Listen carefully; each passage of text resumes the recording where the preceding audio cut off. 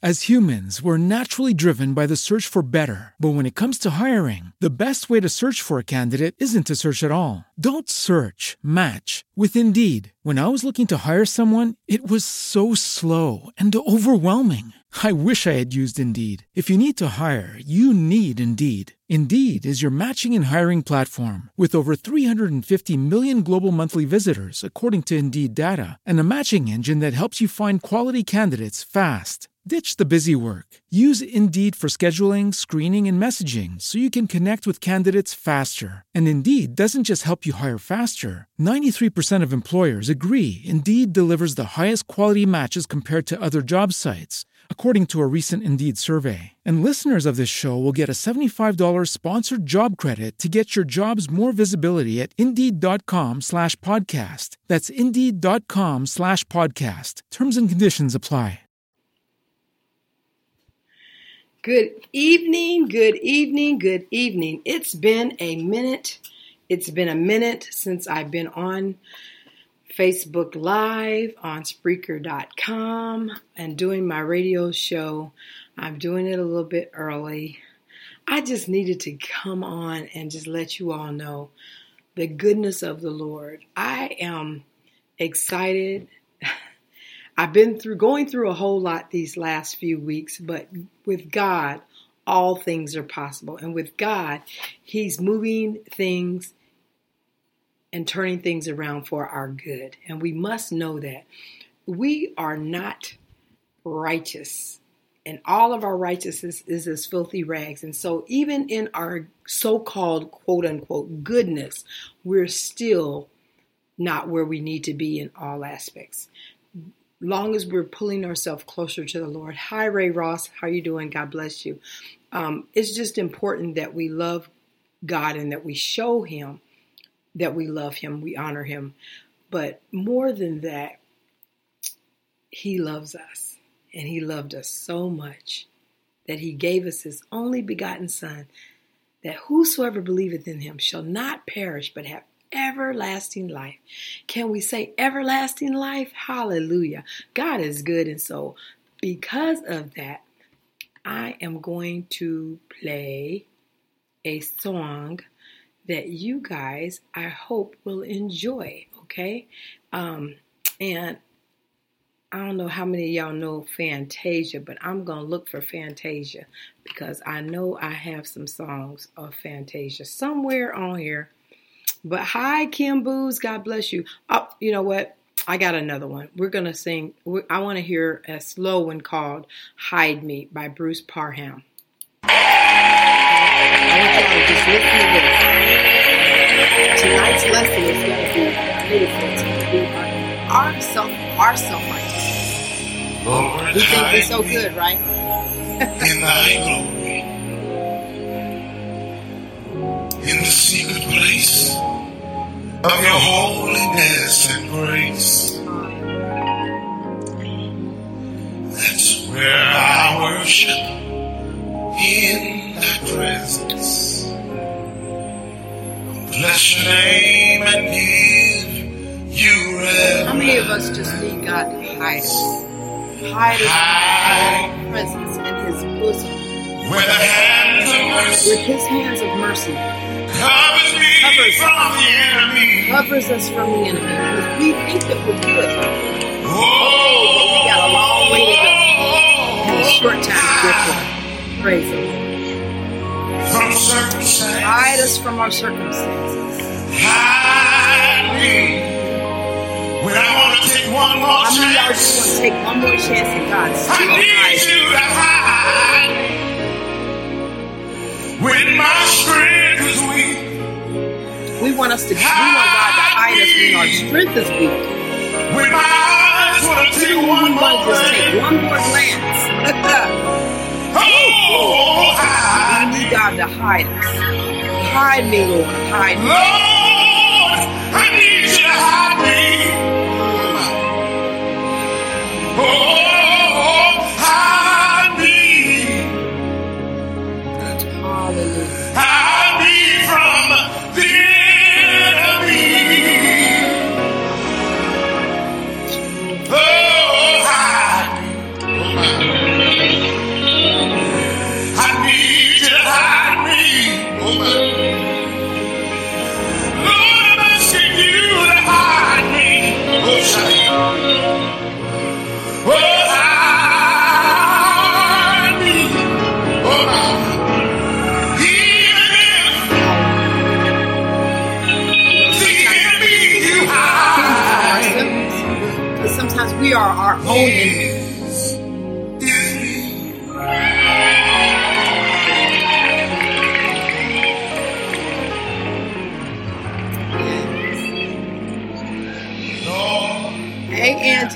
are you doing? God bless you. I'm just getting started. I'm not. Don't even do this on Monday night, but God just shared something with me, and I want to get on here and I want to talk about it. I wanted to talk about how we as Christians, and sometimes we think we're so good and we're doing things so right. But we need to worship in the presence of the Lord.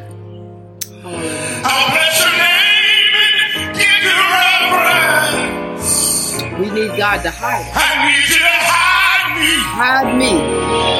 With a hand of mercy. Hand of mercy that covers me Cover me from the enemy. Hallelujah. You beautiful girl. I need you to hide me. Hide me from circumstance. It's been so bogged down Hide all me. week. I know this is just When I Monday, but want even to through take the one more weekend, chance. just bogged down with things. Sometimes we just need to get away and just get ourselves When right. my strength is weak, Because sometimes our strength does get I want you weak. to hide me. When my eyes want to When take you one just more want to take glance. one more glance at us, to really leave alone. Oh, Hide us. oh my God. I need you to hide This me. Pastor Bruce Parham, hide me. I'm asking you to hide me from the enemy. We all need to be hidden from that enemy. Oh my. And sometimes that enemy's us. I need you to hide me. Oh my. Yes. I need you to hide me. Sometimes we become so Oh, self-righteous. hide me. We need God to hide us. Glory. Even if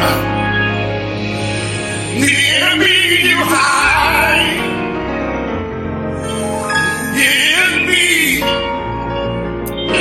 yes. Sometimes you gotta cover me from myself. Sometimes we gotta be covered from ourselves. Even if. The enemy you hide in me.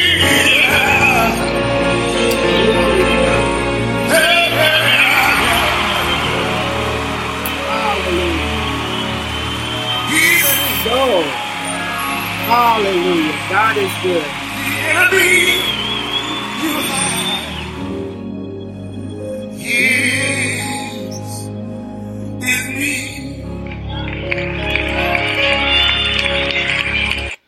Heavenly Father, I come before you right now, Lord God. First of all, Lord God, before we do anything, we just want to praise your name. We just want to say thank you. Thank you, Lord God, for the ups and the downs. Thank you for the crossways. Thank you for the going unders and the going overs, Lord God. Thank you for going through, helping us to go through the difficult situations, Lord God. Father God, we ask of nothing right now, but we just want to give you glory. We want to praise your holy name because you, God, alone are worthy to be praised. It's nothing that we're doing of ourselves. It's nothing that we doing that we may even do for others, but it's all about you, Father God. And so, Father God, just gird my lips, Lord God. Help me to speak what you would have me speak unto your people. Father God, I thank you for this opportunity to reach the souls out there. But Father God, let someone hear something that is good for them, Lord God.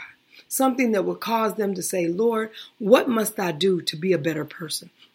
What must I do to be saved? What must I do to come to you, Lord God, to have you for myself? Because we know that you love us. And sometimes we get off course. And for that we say, we're sorry. We're sorry. We apologize. We ask for forgiveness, Lord. In the name of Jesus.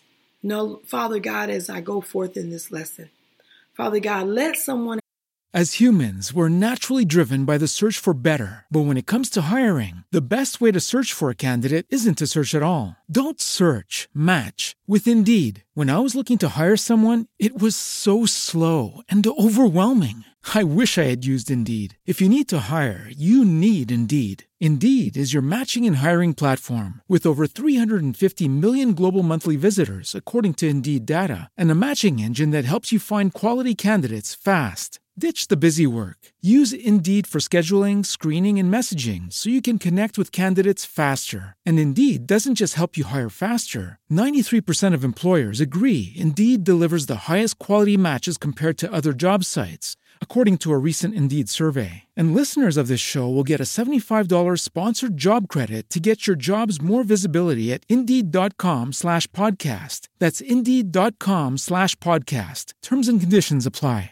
Out there, hear the word and know and feel in the spirit that it is for them, that they will turn from their wicked ways, hear from heaven, and let you pour out a blessing unto them. Save souls, Lord God. Make people whole, Lord God. Heal, deliver, and set free. In the name of Jesus, I ask you this as your servant. In Jesus' name I pray. Amen. So, hi, Aunt Sarah. God bless you. God bless you. Tonight's lesson, and I'm coming a little late. It's not my normal time, but God impressed on me that I should come because I didn't come. I've been kind of slacked in a couple of weeks because a lot of things have been going on. So, no excuses. Got to get back on that horse and ride, right? So tonight we're going to be talking about our self-righteousness. What does the Bible say about self-righteousness? Self-righteousness. Hallelujah. Self-righteousness. The dictionary's definition for self-righteousness is confidence in one's own righteousness. Having confidence in yourself. Having a superiority attitude or a superiority mindset, or having high morals and an intolerant mindset for others and the behaviors of others. Biblically speaking, self-righteousness,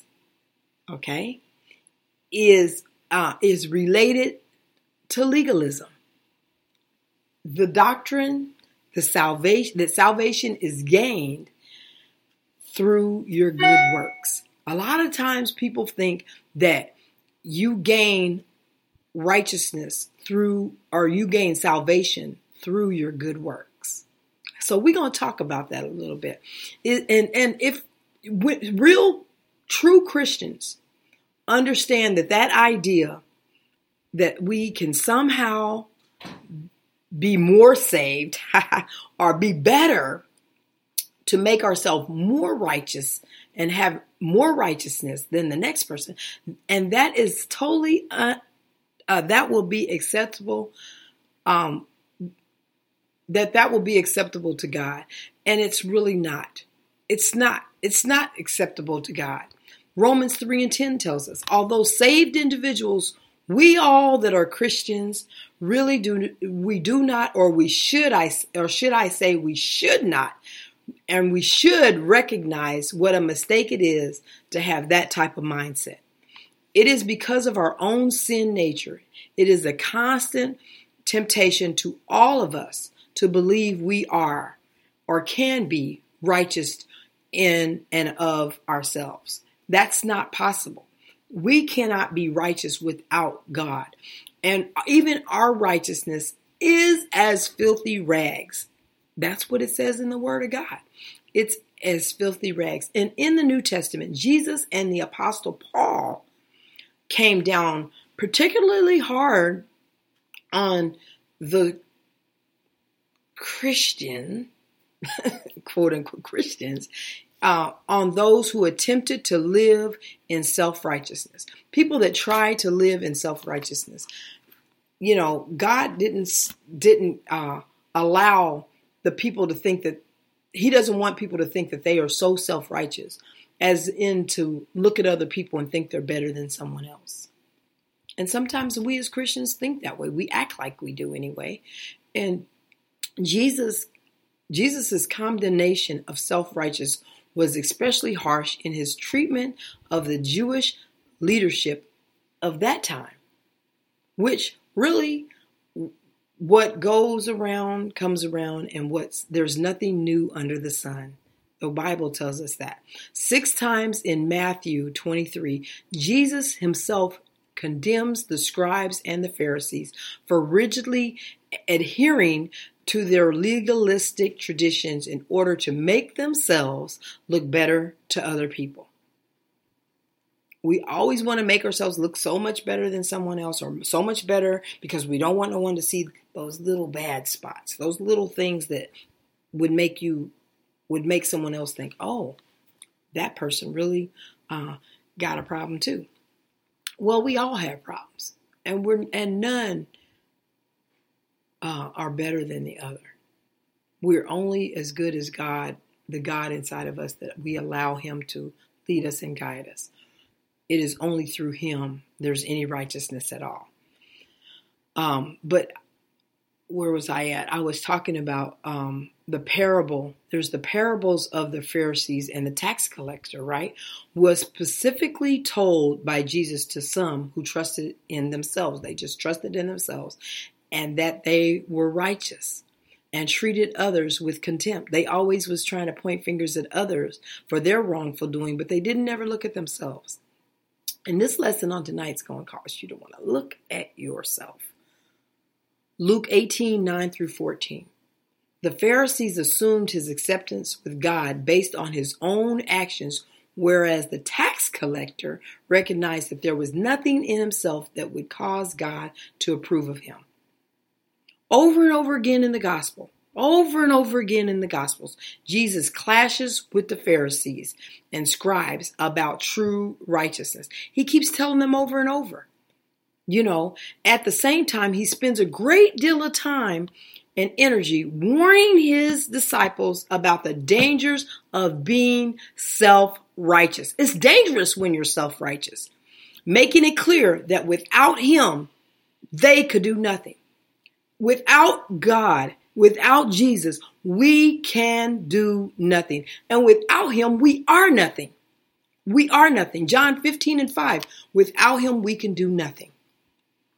Paul also was treated of self-righteousness, and Paul's treatment of self-righteousness is no less scathing than Jesus's was. He was also condemned them just like Jesus did. He began his great argument in Romans for the grace of God by condemning the Jews of their self-righteous trust in circumcision. Romans 2:17-24. He follows up in chapter 10 saying that the Jews tried to gain acceptance with God based on their own righteousness and demonstrating ignorance of the true righteousness of God. Romans 10:3. And in his conclusion, that's what Christ is in the end of the law for righteousness and not man.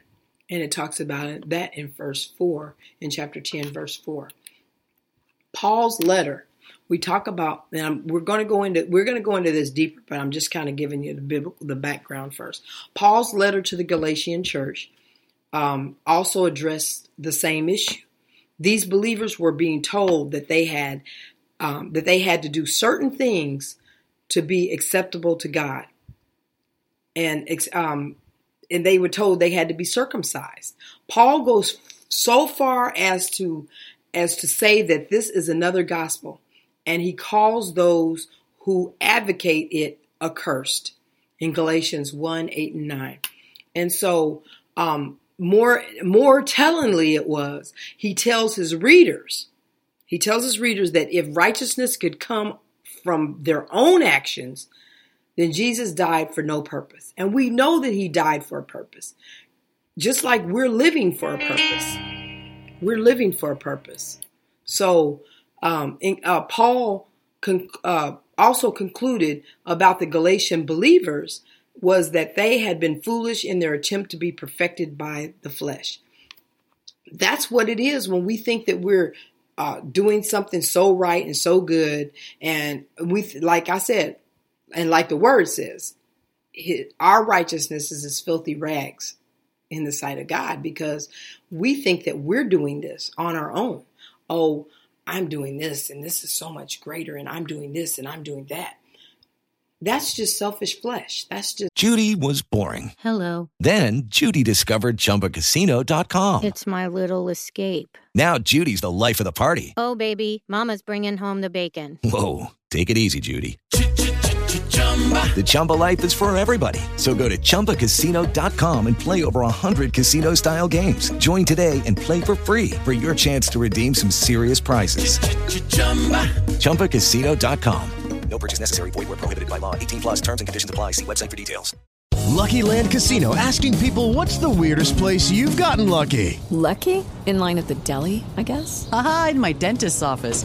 More than once, actually. Do I have to say? Yes, you do. In the car before my kids' PTA meeting. Really? Yes. Excuse me, what's the weirdest place you've gotten lucky? I never win and tell. Well, there you have it. You can get lucky anywhere, playing at LuckyLandSlots.com. Play for free right now. Are you feeling lucky? No purchase necessary. Void where prohibited by law. 18 plus. Terms and conditions apply. See website for details. The flesh. If you're not giving God the glory and you're not doing it through the Lord and the Lord guiding, and you're doing it because He's allowing you and He's driving you, He's the driving force, He's the center, He's the head, He's the tail, He's the everything in it, then it's filthy rags. It's as if filthy rags. It would be an understatement to say that every believer is plagued by this attitude. Not every believer is plagued by that attitude, but a lot of us are. A lot of believers are. It is our sin nature to try to do something to merit our salvation, to make it worth something, to make it seem like it's, we're just better than we, I'm saying we're better. It is a costly freedom of grace, bought for us by the blood of Jesus with no contribution from us at all. It's difficult for our prideful hearts to understand or even appreciate.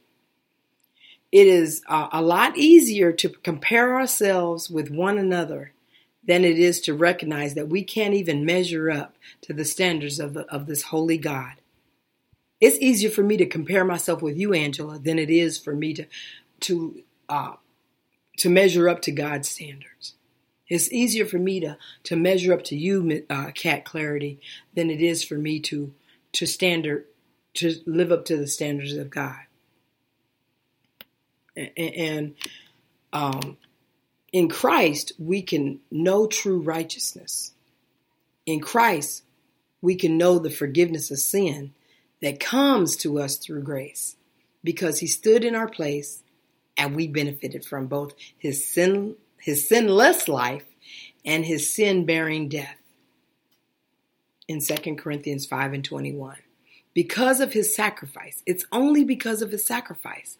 Nothing that we did ourselves. It is because of His sacrifice. We can face our sin and bring it to the cross. Bring it to the cross rather than try somehow to be good enough for God. Because we're never going to be good enough for God. Only in the cross can we see the grace that covers all our sin and defeats the constant tendency towards self-righteous attitude in our heart. Self-righteousness. So, we are all of our righteous acts considered filthy rags.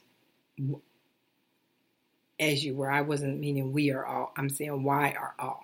That was the question. I didn't say that right. Why are all of our righteousness acts? Why are all of our righteous acts considered filthy rags? Why is that? All of us have become like one who is unclean. The Bible says that in Isaiah 64:6. All of us have become like one who is unclean. And all of our righteous acts are like filthy rags. We all shrivel up like a leaf. And like the wind, our sins sweep us away. This passage is often used as a proof text to condemn all of our acts of goodness as nothing more than filthy rags in the eyes of God. How does God see us? It's obviously not the way we see ourselves, but how does God see us? The context of this passage is referring specifically to the Israelites in Isaiah's time, which is actually the 760 to 670 BC before Christ, who had strayed from God. Isaiah was writing concerning his nation and their hypocrisy. Yet he includes himself in the description by saying, we and our. Isaiah was redeemed and set apart as a prophet of God. And yet he saw himself as part of a group that was utterly sinful. And that's, I understand that, because that's the way I be feeling now. It's like I may be doing some things that other people think are good, and it looks good and it may sound good, but there's so much sin in my life. There's so much sin that I still know I need a savior. You know, I know that there are times when I've strayed from God. And so I say I and we and our because that's a description of me sometimes. I see myself as part of a group that is utterly sinful. The doctrine of total depravity is taught clearly elsewhere in scriptures, like Ephesians 2, 1 through 5. And the illustration of Isaiah 64 and 6 could rightly be applied to the whole world as we know it, especially given Isaiah's inclusion of himself in the description. So we don't have time to look at you, and you, and you, but we turn the light on ourselves and say, I have a sinful nature. My flesh can rise up and do the wrong thing. You know, the term filthy rags. When we think of a filthy rag, you think of old dirty old greasy rag that you can't wash your face with. Because if you wash your face, it's going to cause your face to be dirty. The filthy rag is, we think of an old smelly, stanky, nasty rag that may have been in the garbage or been trampled in the mud. It's a strong word. The word filthy is translated in the Hebrew word adah, I-D-D-A-H, adah, which literally means the bodily fluid from a woman's menstrual cycle. That's what it means. The bodily fluid from a woman's menstrual cycle. That is what's considered filthy. The word rags is translated of begged, meaning a rag or garment. Therefore, these righteous acts are considered by God as repugnant as a soiled feminine hygiene product. That's tough to swallow, but that's what it is, and that's what it means. And, you know, Isaiah wrote, the Israelites had been the recipients of numerous miraculous blessings from God. Yet they had turned their backs on him by worshiping false gods. Isaiah 42 and 17 talks about making sacrifices and burning incense or strange altars. Isaiah 65, 3 and 5. Isaiah had even called Jerusalem a harlot and compared it to Sodom in Isaiah 3 and 9. These people had an illusion of their own self-righteousness, yet God did not esteem their acts of righteousness as anything but polluted, nasty, filthy garment rags. Their apostasy or falling away from the law of God had rendered their righteous works totally unclean. Like the wind, their sins were sweeping them away. Isaiah 64 and 4.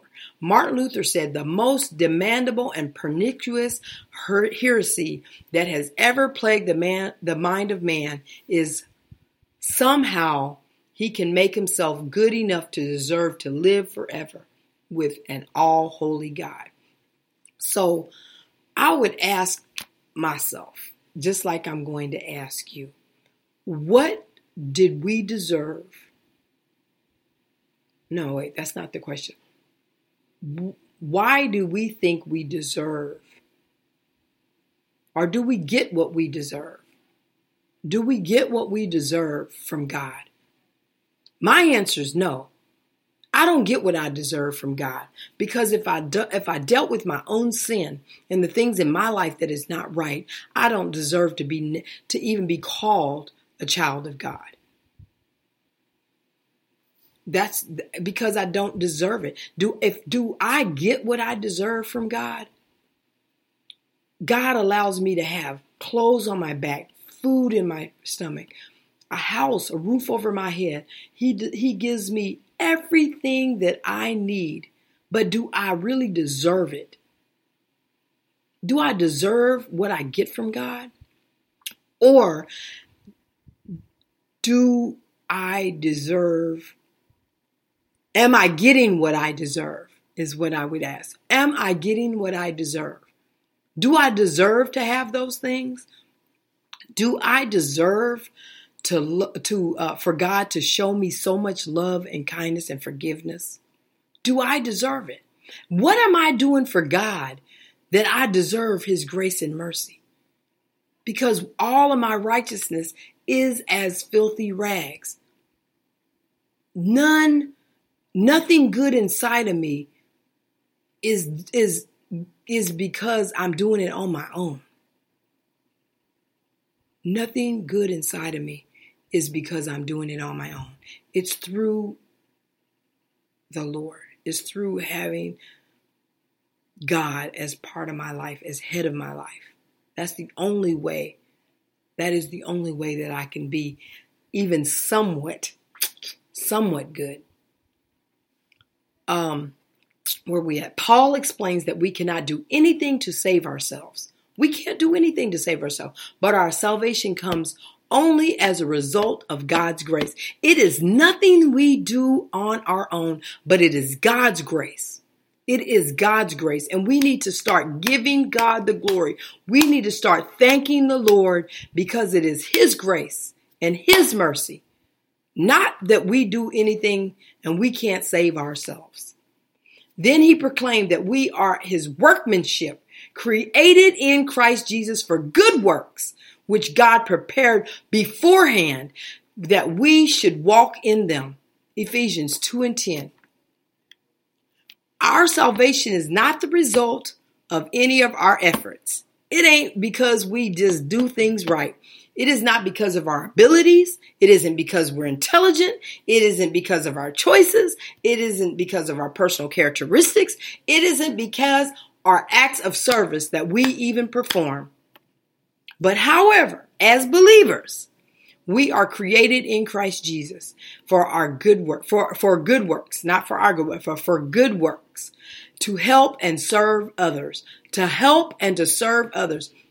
We have to get the mindset of helping and serving others. Yes, it's difficult. Yes, it can take you out of your element. Yes, it can be an extra things that you have to do.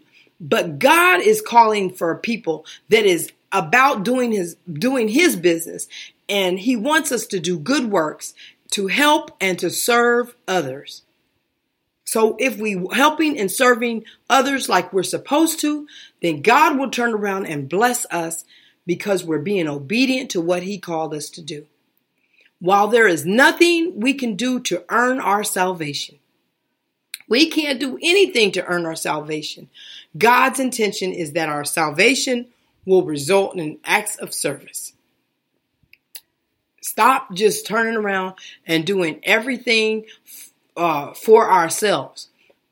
You know, a lot of people be like, it's all about me. I got to take care of me first. Yes, you need to care for yourself. Yes, you need to do things to take care of yourself, but it shouldn't be all about you. It can't be all about you.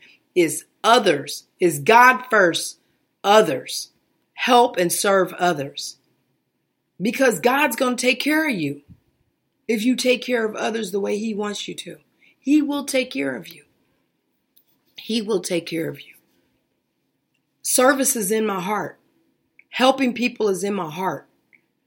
I've tried many times to be like, you know what? I ain't going to help nobody because I'm tired of being walked on. I'm tired of this. I'm tired of that. But God always shakes me up and says, that's what you're here for. You're here to help and serve others, because when you help and serve others, I am going to bless you. I am going to be the one there for you. I'm going to cause this and that to happen. And he does it every time. God's intention is that our salvation will result in acts of service. We are saved not merely for our own benefit, but to serve Christ and build up his church. Ephesians 4:12. We are the church. Build up other people. Don't tear them down. This reconciles the seeming conflict between faith and works. Our righteous acts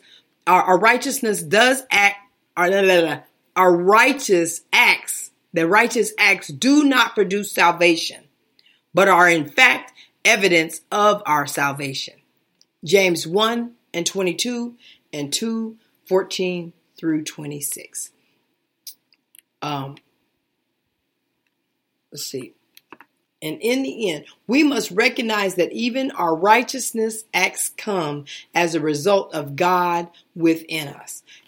Not little Marla by herself, but the God that is inside of me.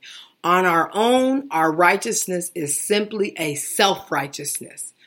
When we're doing it on our own, we think we're doing everything on our own. It is a self-righteousness. It's vain. It's hypocritical. It's hypocritical religion. Produce nothing more than filthy rags.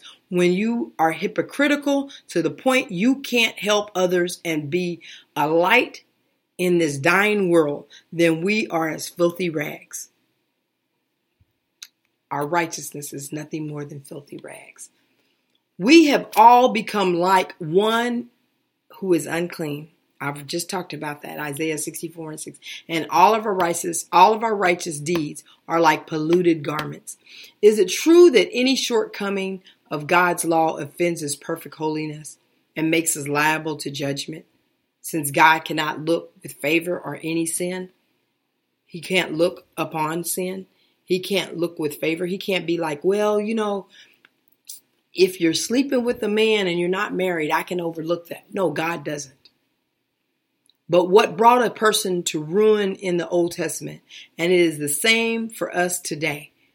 He's the same God, yesterday, today, and forevermore. Okay? So, but what brought a person to ruins back in the Old Testament was not the failure to have the righteousness of sinless perfection. What brought them to ruin was the failure to trust in the merciful promises of God. We are to trust in God, trust in his promises, especially the hope that he would one day provide a redeemer who would be a perfect righteousness for his people. The Lord is our righteousness. Jeremiah 23:6. The Old Testament saints knew that it is that was how they were saved, and that this faith was the key to being obedient. The key to obedience was the evidence of this faith. It was the evidence of this faith. It is terribly confusing when people say that the only righteousness that has any value is the imputed righteousness of Christ. To be sure, justification is not grounded of any of our righteousness, even spirit-given righteousness by faith, but only on the righteousness of Christ imputed to us. But sometimes people are careless and speak harshly of all human righteousness, as if there was no such righteousness worked in us that pleased God. And this is not helpful either. They often cite Isaiah 64:6, which says all our righteousness is as filthy rags or as a polluted garment. But the context, we got to go back to the context. The context in Isaiah 64 does not mean that all righteousness performed by God's people is unacceptable to God. That's not what it says. Isaiah is referring in the text, he's referring to people whose righteousness is, in fact, hypocritical. And there's a difference. It is no longer righteousness. But in the verse just before there, hello, it is Ryan, and we could all use an extra bright spot in our day, couldn't we? Just to make up for things like sitting in traffic, doing the dishes, counting your steps, all the mundane stuff. That is why I'm such a big fan of Chumba Casino. Chumba Casino has all your favorite social casino-style games that you can play for free anytime, anywhere with daily bonuses. That should brighten your day a little. Actually, a lot. So sign up now at ChumbaCasino.com. That's ChumbaCasino.com. No purchase necessary. VGW Group. Void where prohibited by law. See terms and conditions. 18+. Lucky Land Casino, asking people, what's the weirdest place you've gotten lucky? Lucky? In line at the deli, I guess? Aha, in my dentist's office. More than once, actually. Do I have to say? Yes, you do. In the car before my kids' PTA meeting. Really? Yes. Excuse me, what's the weirdest place you've gotten lucky? I never win and tell. Well, there you have it. You can get lucky anywhere, playing at LuckyLandSlots.com. Play for free right now. Are you feeling lucky? No purchase necessary. Void where prohibited by law. 18+. Terms and conditions apply. See website for details. Isaiah says that God approvingly meets him who joyfully works righteousness. Isaiah 64:5. That's what it says. It's true, gloriously true, that none of God's people before or after the cross would be accepted by an immaculate Holy Spirit or Holy God if the perfect righteousness of Christ were not imputed to us. Hey, Kay. Romans 5:19. Hey, Miss Evelyn, how are you doing? Glad you all joined me. Romans 5:19 and 1 Corinthians 1:30. That is true. It's true. But that does not mean God does not produce in those very justified people an experiential righteousness that is not polluted garment, that is not a polluted garment, even though it is not yet perfected. Okay, I hope I'm making sense to y'all. In fact, let's see. If God does produce a such righteousness, and this righteousness is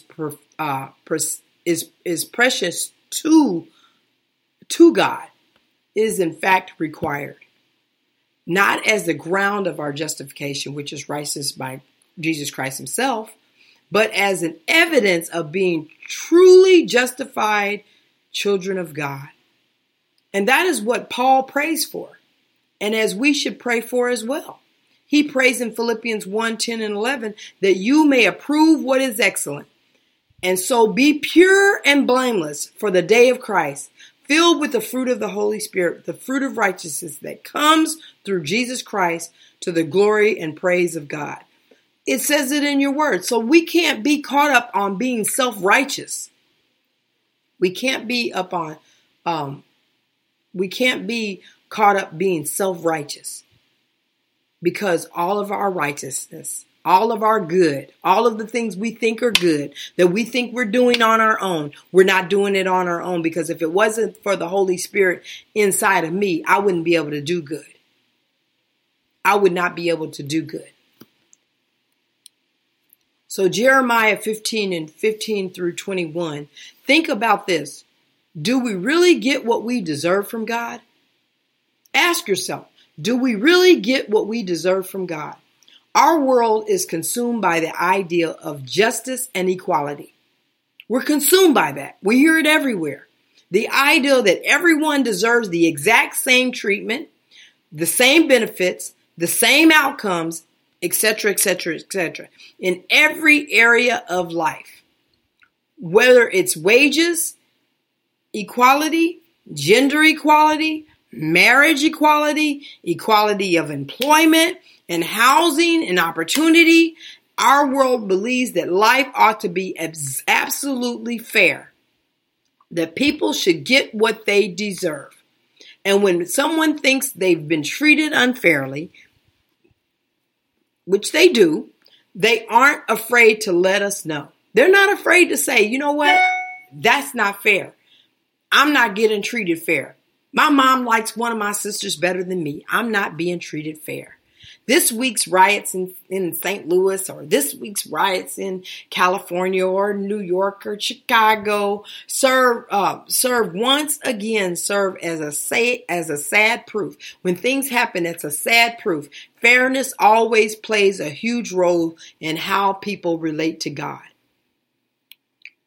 because they look at God as being the one that's treating them unfairly. Whether it's in the Hindu concept, saying that that's karma, the secular superstition of paying it forward, or what goes around comes around, these are all secular things. Or even a misapplication of the Christian concept that a man ought to reap what he sows. Galatians 6 and 7. It's a human nature to believe that we should get what we deserve. Good people get rewarded and bad people get punished. That's what we believe. Is that true though? Should we get what we deserve? If we think about the prophet Jeremiah, God answers that question for us, telling us that he doesn't give us what we deserve. A reason to repent and a reason to rejoice. We got to understand that we don't get what we deserve. We don't get what we deserve. Many times we deserve way worse than what we get. God still yet blesses us when we don't deserve to be blessed. We wake up in the morning and able to lift up our hands and praise him, and we're not even deserving of waking up some mornings or most mornings, anything. Because if you think about it, we all sin and fall short of the glory of God. Maybe you'll look and be like, well, you know what? I didn't kill nobody. You know what? But our tongue killed somebody. Killed somebody's spirit. The way we treated somebody killed somebody's spirit. So we like to look at things today and be like, well, that wasn't that bad. This wasn't that. I didn't do that. I didn't do this. But our filthiness, our goodness is as filthy rags to God. The prophet Jeremiah clearly thought he deserved better for his service as God's spokesman to the people of Israel. Given the circumstances, we might be tempted to agree with him.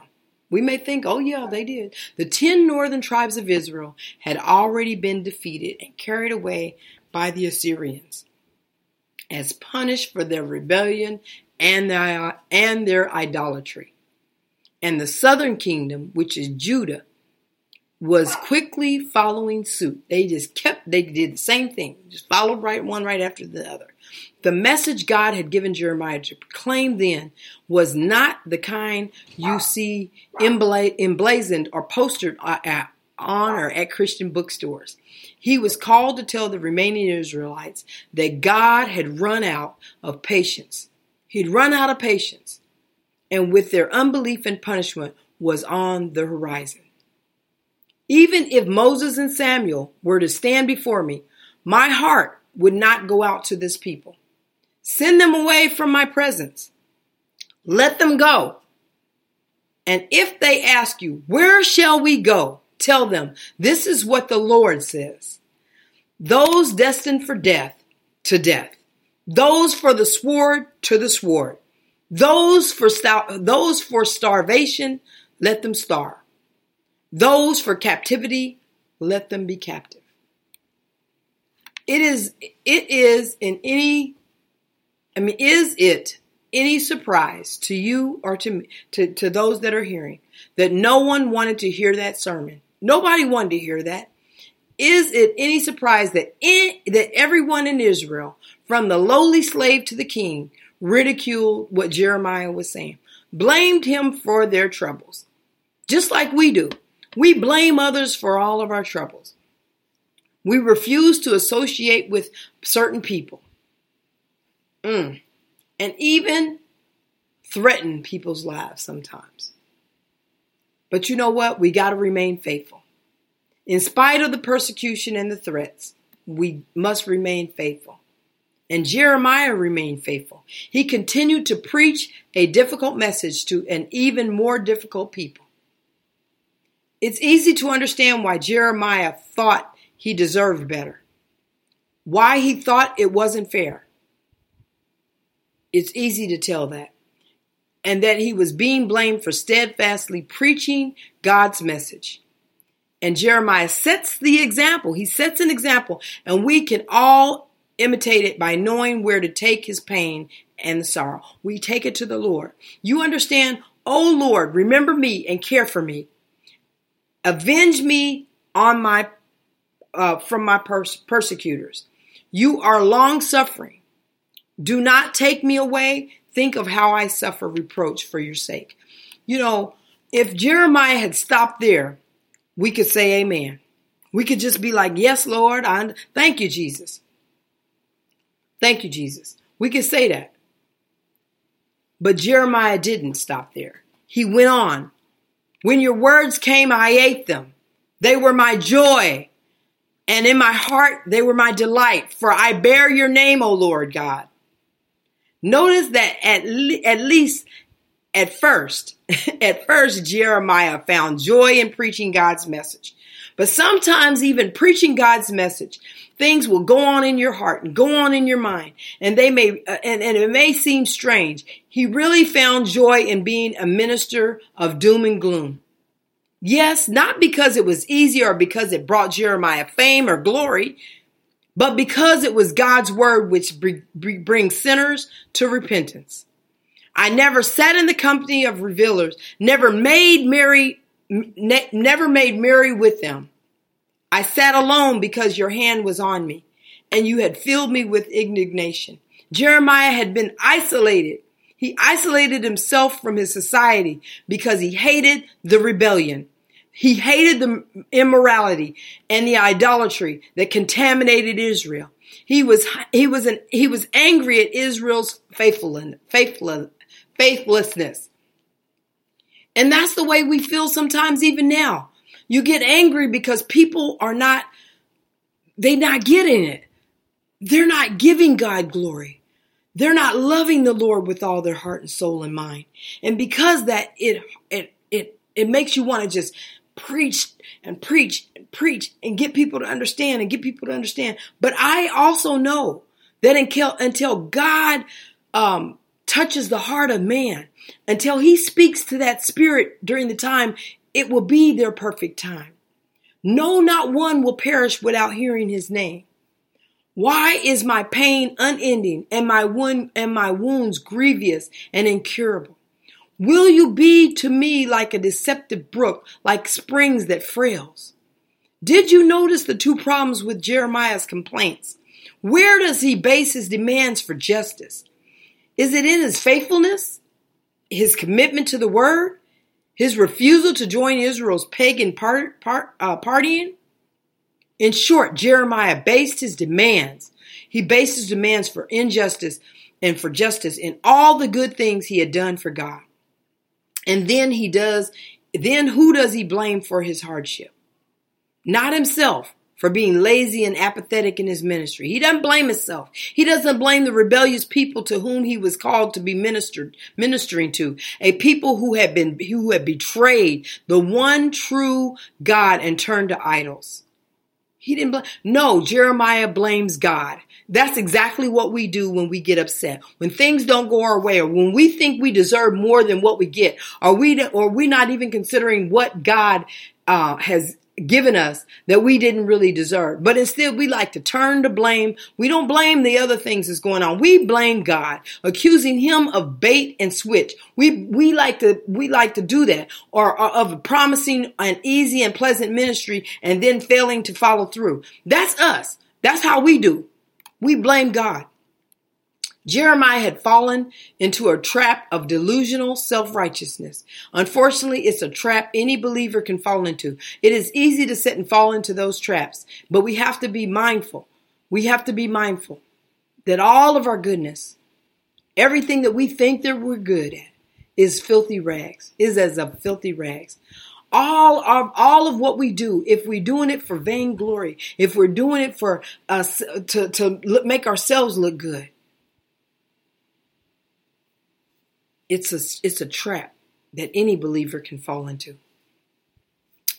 I've been a good Christian. I've been faithful. I've been a faithful spouse. I've been a faithful parent. I've been a good employee. I've been a generous giver, a willing volunteer. I do all that I do. Lord, I deserve better. Do I? Do I really? The kind of complaint, that kind of demand for justice from God is so easy, isn't it? We just demand things. We just think we deserve them because we are who we are. And that's because while we are often slow to recognize our ungodly attitudes, our selfishness, our selfish behaviors, our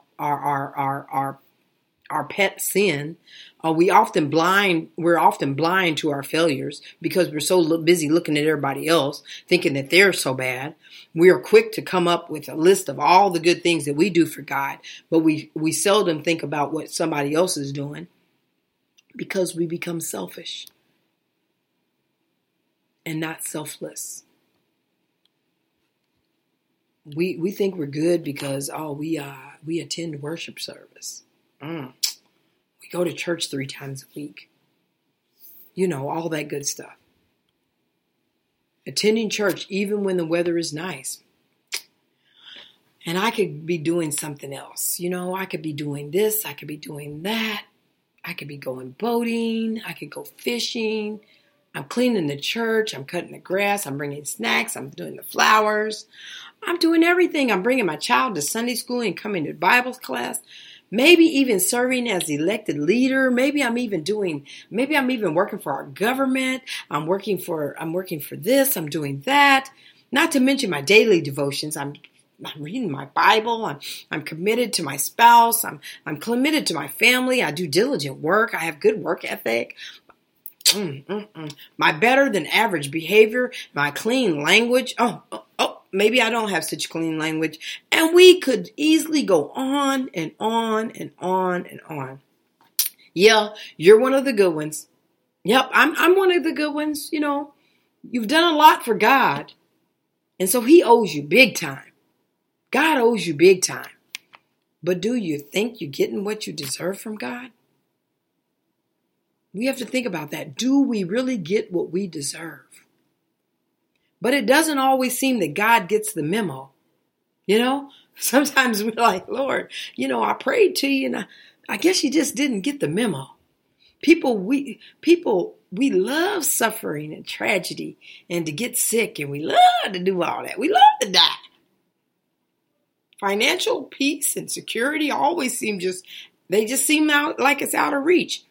Everybody that I know is going through financially. What's up with that? Rather than honor and respect God for who he is, rather than honor and respect from coworkers and family and even our fellow members, we feel like our faithfulness and our hard work either go unnoticed or we only receive criticism from our work. Living a quiet, moral, godly life doesn't get us lots of friends. And I've noticed it makes my circle smaller. Just as often it gets us unfriended. It gets us ridiculed. Christian marriages are not perfect because neither spouse is perfect. And we like to look at people and be like, oh, they're such a good couple. Oh, Pastor so-and-so and his wife, they're just the most loveliest people. But Christian marriages are not perfect because neither spouse is perfect. Christian parents can do all the great things raising their kids the best way they know how, with the fear and admonition of God. And when you think they're going to do everything right because you raised them, you think you raised them the best you knew how. And guess what? It don't go that way. And we grieve when those same children wander away from the Savior. And let me be honest. And let's be honest, I should say. Let's be honest with this. Even the church is not some utopia dream. It's not with the pastor and members who are confessed and convicted sinners. There's bound to be conflict and trouble, even in that as well. And sometimes we feel like we've reached the end of our rope. We're ready to give up. We're ready to throw in the towel. The cross is heavy and we want nothing. Lucky Land Casino, asking people, what's the weirdest place you've gotten lucky? Lucky? In line at the deli, I guess? Aha, in my dentist's office. More than once, actually. Do I have to say? Yes, you do. In the car before my kids' PTA meeting. Really? Yes. Excuse me, what's the weirdest place you've gotten lucky? I never win and tell. Well, there you have it. You can get lucky anywhere, playing at LuckyLandSlots.com. Play for free right now. Are you feeling lucky? No purchase necessary. Void where prohibited by law. 18+. Terms and conditions apply. See website for details. More than to sit it down and give up the fight. We turn to God with his outstretched hands and say, what gives, God? I can't do this no more. I'm doing my best for you, and all you give me back is pain and hardship. I deserve better. Do we? The question is, do we? Jeremiah wasn't the first believer to think that way, and he won't be the last. We've all felt that way at one time or another. Do you want to know the truth? Do you want to hear what we really deserve? Isaiah tells us all of us have become like one as an unclean, and all our righteousness acts are as filthy rags. Paul adds, there is no one righteous, not even one. There is no one who understands, no one who seeks God. All have turned away and they've become worthless. This is no one who does good, not even one. And the wages of sin is death, and the gift of God is eternal life. The truth is that none of us have lived a life that meets God's expectations. We haven't lived a perfected life. I don't care where you come from. I don't care who you are. And we need to stop looking at people as though they are perfect. We stop putting people up on pedestals. Only thing should be on a pedestal is God. Stop putting people on pedestals. Because none are righteous, but God's righteousness.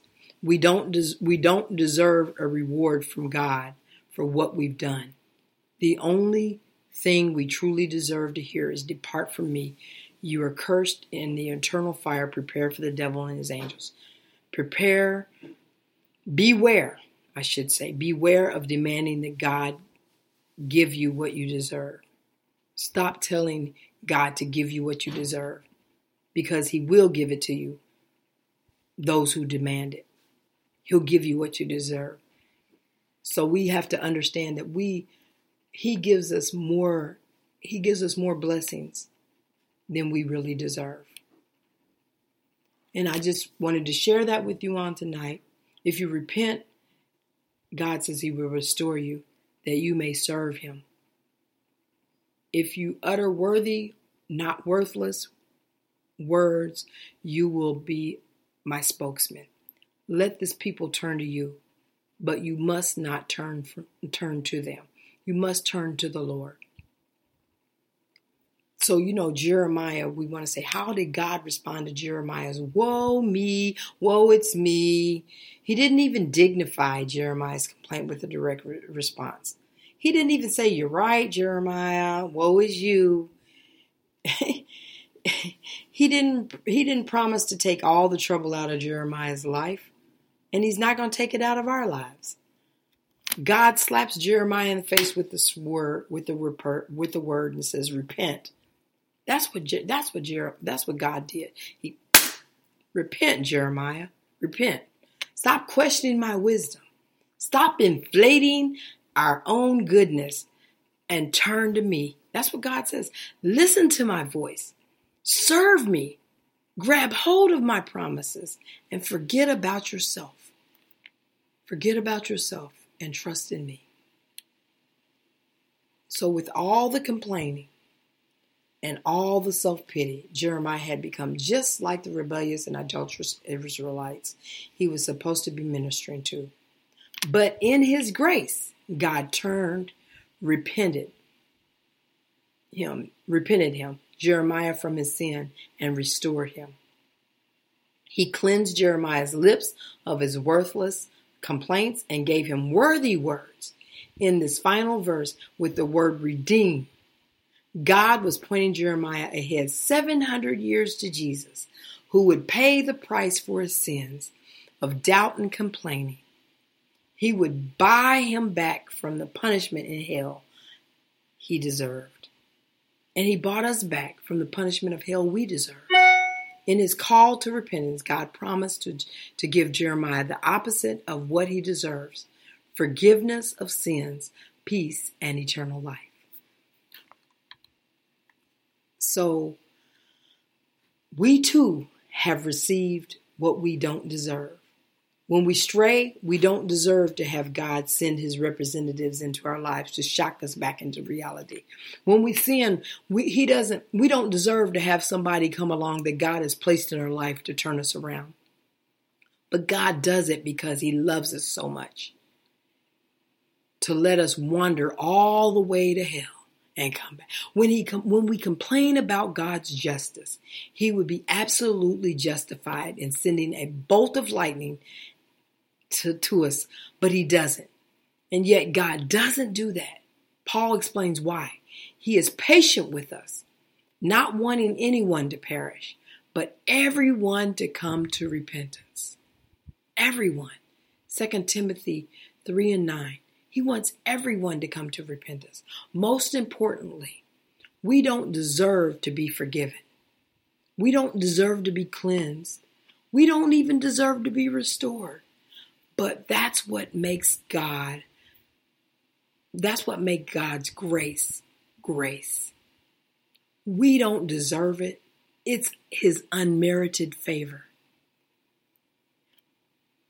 As Paul wrote in Romans, God demonstrates his own love for us in this: while we were still sinners, Christ died for us. Romans 5:8. If we want to talk about inequality and unfairness, the place to start and end is with the cross of Jesus Christ. We don't deserve to look forward to eternal life, but because Jesus wore a crown of thorns on his head, thorns on his head on the throne of the cross, he can be certain that we wear the crown of life. Hallelujah. We don't even deserve to serve God, to take up our cross and suffer for the sake of following Jesus Christ. We don't deserve to receive the criticism, ridicule, pain, and hardship that come from bearing the name of Christ. But God in his mercy gives us this privilege, of which means that the lesson Jeremiah learned 27,000 years ago still applies to us today. God never promises that following Jesus in this world of sin will be easy. And he doesn't say that it's going to be pain-free. In fact, Jesus tells us that it's just the opposite. He says that the following him will mean that we need to carry a cross. And we can't be on a lazy boy. We can't be lazy. We got to carry that cross. But as we struggle, he does promise to fortify us. He does promise to make us strong. He promises to make us a bronze wall. He promises to stand behind his word, stand on his promises, both law and gospel. And he will give us the strength and stand firm against the wiles of the devil and all the things the world can throw at us. And even when we aren't firm, when we fall, Jesus promises to come to us in his word and in his body and in his blood, in his supper, to pick us up, turn us around, place our feet on solid ground. He promises that even our greatest enemies can't hurt us because he has defeated them once and for all. We have to believe in God's word. And in the end, God promises that the struggle of his life is only temporary. The struggle in this life is only temporary. It will end. And even though we may be bruised and we may be broken, even though every one of us will have to admit that nothing we have done meets God's perfect standards. Nothing that we do, nothing that we've done or nothing that we do will meet God's perfect standards. God will cover us with his Son's perfect life, and he will leave our sin buried and forgotten in Jesus' tomb. And that's what I have to leave with you all. Well done, thou good and faithful servant. Come and share your master's happiness. The promises of God made to Jeremiah still stand for repentant believers today. I will save you from the hands of the wicked and redeem you from the grasp of the cruel. When the going gets tough, when the cross gets heavy, find relief and joy and reason to rejoice in the fact that God doesn't give up on us. And we don't, and he does not always give us what we deserve. He gives us so much more than what we deserve. He gives us more. In this world that doesn't really know what it is asking for when it demands absolute justice. When we talk about what we want as justice, we give thanks today that God doesn't give us what we deserve. When delusional self-righteous attempts you to believe that you deserve better for your service to Christ, give it what it deserves. Put it to death through repentance.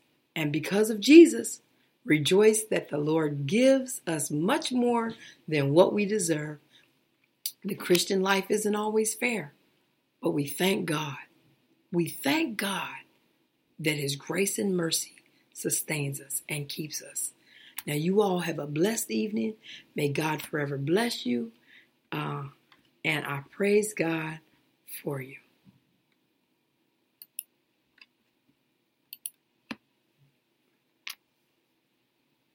To God be the glory. Come on, everybody, open your mouth and worship the Lord. He's worthy of the glory. He deserves the praise. God deserves the praise. Come on, everybody, all over the room, open your mouth and worship. Lift your hands and bless him in this place.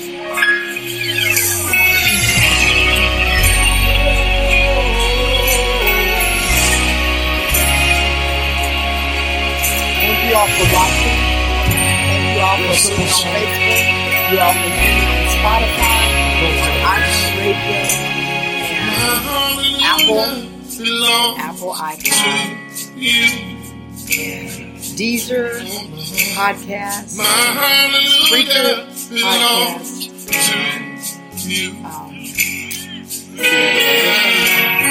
I can't think of it, but there's several of them out there that I am on. But my greatest is just to be able to belongs to you. You deserve it. You deserve it. You deserve it. You deserve it. Thank you all for listening tonight. Thank you all for listening on tonight. Come on, y'all gotta come on, say my hallelujah. Thank you all for listening. From the bottom of your heart, lift your voice. My hallelujah.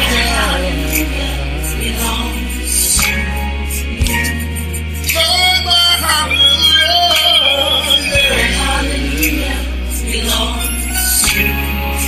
Then we simply say, you deserve it. Real simple, say it, church. You deserve it. From the bottom of your heart, tell me, Lord.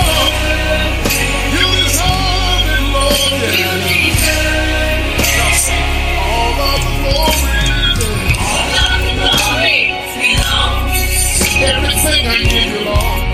Everything I owe you, Lord, it belongs to you. All of the glory belongs to you. Y'all got it now? Come on, say it.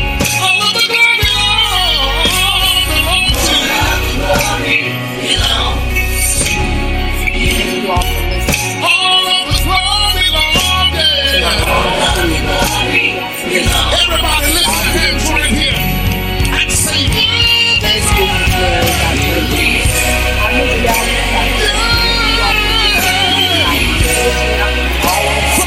But you all can listen to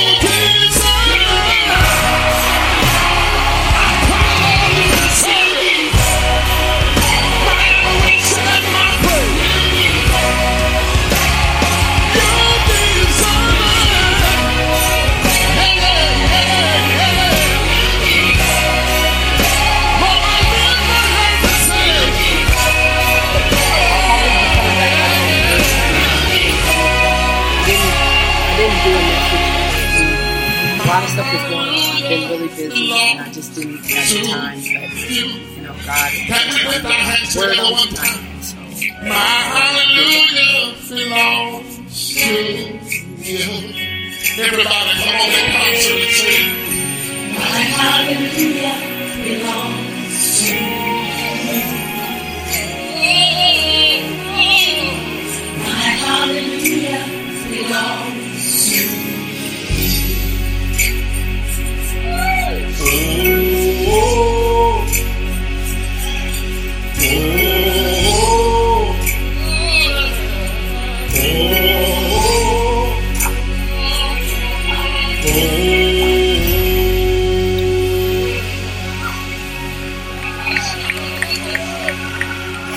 Heavenly Father, we come before you, thanking you for this day, thanking you, Lord God, for this message on tonight.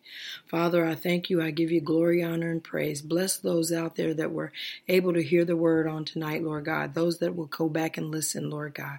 Father God, let them get something out of it, Lord God.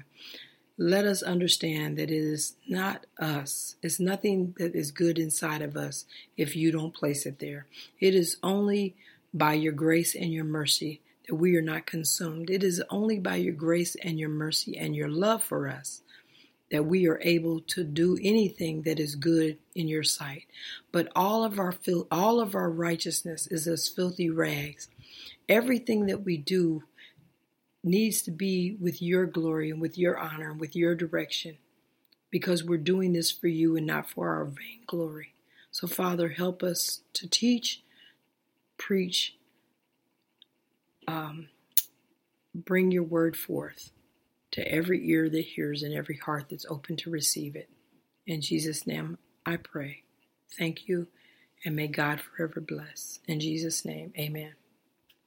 So I'll see you all next week. I'll probably even see you Thursday. Y'all take care and God bless you.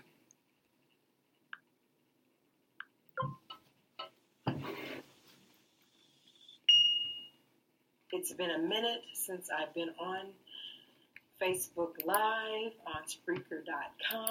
Lucky Land Casino, asking people, what's the weirdest place you've gotten lucky? Lucky? In line at the deli, I guess? Aha, in my dentist's office. More than once, actually. Do I have to say? Yes, you do. In the car before my kids' PTA meeting. Really? Yes. Excuse me, what's the weirdest place you've gotten lucky? I never win and tell. Well, there you have it. You can get lucky anywhere, playing at LuckyLandSlots.com. Play for free right now. Are you feeling lucky? No purchase necessary. Void where prohibited by law. 18+. Terms and conditions apply. See website for details.